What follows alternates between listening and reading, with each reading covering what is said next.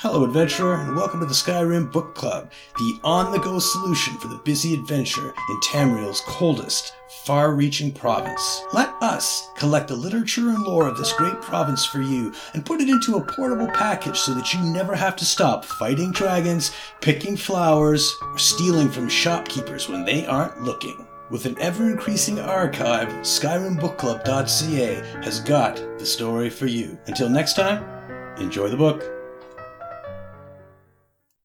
Origins of the Khajiit Martial Tradition by Tenuane, Sapiarch of Foreign Customs. The history of the Merethic hunt lords of Elsweyr and the origins of claw dancing.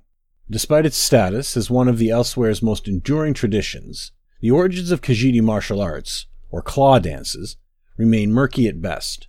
The burning of Corinth's Grand Archive by Mehrunes cultists in First Era 463 destroyed most of the region's Merethic records, making the work of cultural historians like myself very difficult indeed. Luckily, Darloch Bray, the famed conqueror and so-called Golden Beast of Anaquina, took great pains to secure what histories remained, placing them in vaults and smaller archives throughout Elsweyr. Gaining access to these archives is no small feat for a high elf, I can tell you, but years of dogged persistence have borne some meager fruits.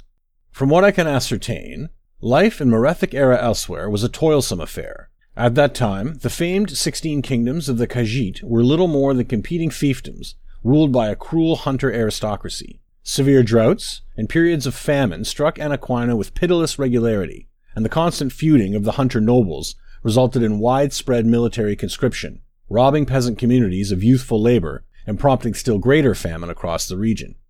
The only check placed on the hunt lords resided in the temples of Two Moons Dance. Khajiit adepts and other Torval clergy wielded significant cultural influence, and occasionally used it to vex or even overthrow particularly vicious hunt lords. The aristocracy chafed at these intrusions, but knew better than to challenge the adepts directly.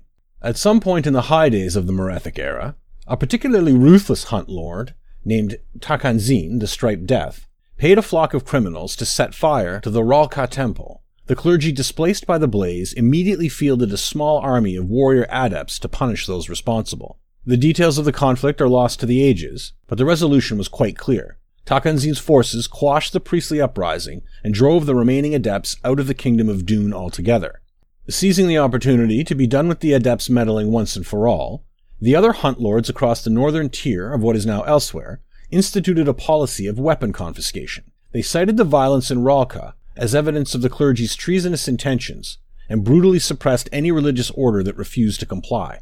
After an extended period of deep despondency and contemplation, the adepts turned inward, cutting ties with the politics of the age and focusing entirely on self-perfection. Religious meditation was an essential part of that journey. In many cultures, meditation is a quiet and motionless activity. Not so for the Khajiit. Their nervous energy and focus on raw physicality drove them to adopt a lyrical, dance-like form of meditation. It couldn't have taken long for the adepts' dancing to transform into something akin to a martial art. Smooth, meditative dance gave way to swift claw strikes and daring leaps. This should come as no surprise, given the Khajiit's predatory instincts. People possessing claws and fangs cannot be expected to remain peaceful forever. After centuries of isolation, the adepts emerged from their cloisters, bristling with martial skill and wisdom. By this point, the hunter aristocracy was nearing its end. Disparities in wealth and influence had reached a tipping point, paving the way for a long overdue public uprising. The adepts wasted no time sharing their hard-earned skills with the beleaguered peasantry. Within the span of a few generations, the adepts' martial arts were completely ubiquitous. All the people needed was a spark. In the latter days of the Merethic era, feuding hunt lords from Mirvale and Helkarn drafted thousands of peasants into military service, bringing about one of the worst famines in Elsweyr's history. After 3 years of futile conflict, the armies of both lords turned on their masters, toppling the aristocracy in a rain of slashing claws, wind kicks, and bone-breaking punches. Before long, peasant uprisings broke out in nearby Riverhold, Orcrest, Verkarth, Brukra, and Nequinal. Within a century, the regal hunter caste that had reigned over Elsweyr for thousands of years fell from power. We know that the glorious dream of a farming utopia never took hold in Elsweyr. Within a few hundred years, a new brand of landed nobility ascended to the thrones of the 16 kingdoms. But the people have never forgotten the power they wield. Despite the lack of written records, the rich oral traditions of the Khajiit clan mothers ensure that the catfolk never forget their struggles and triumphs.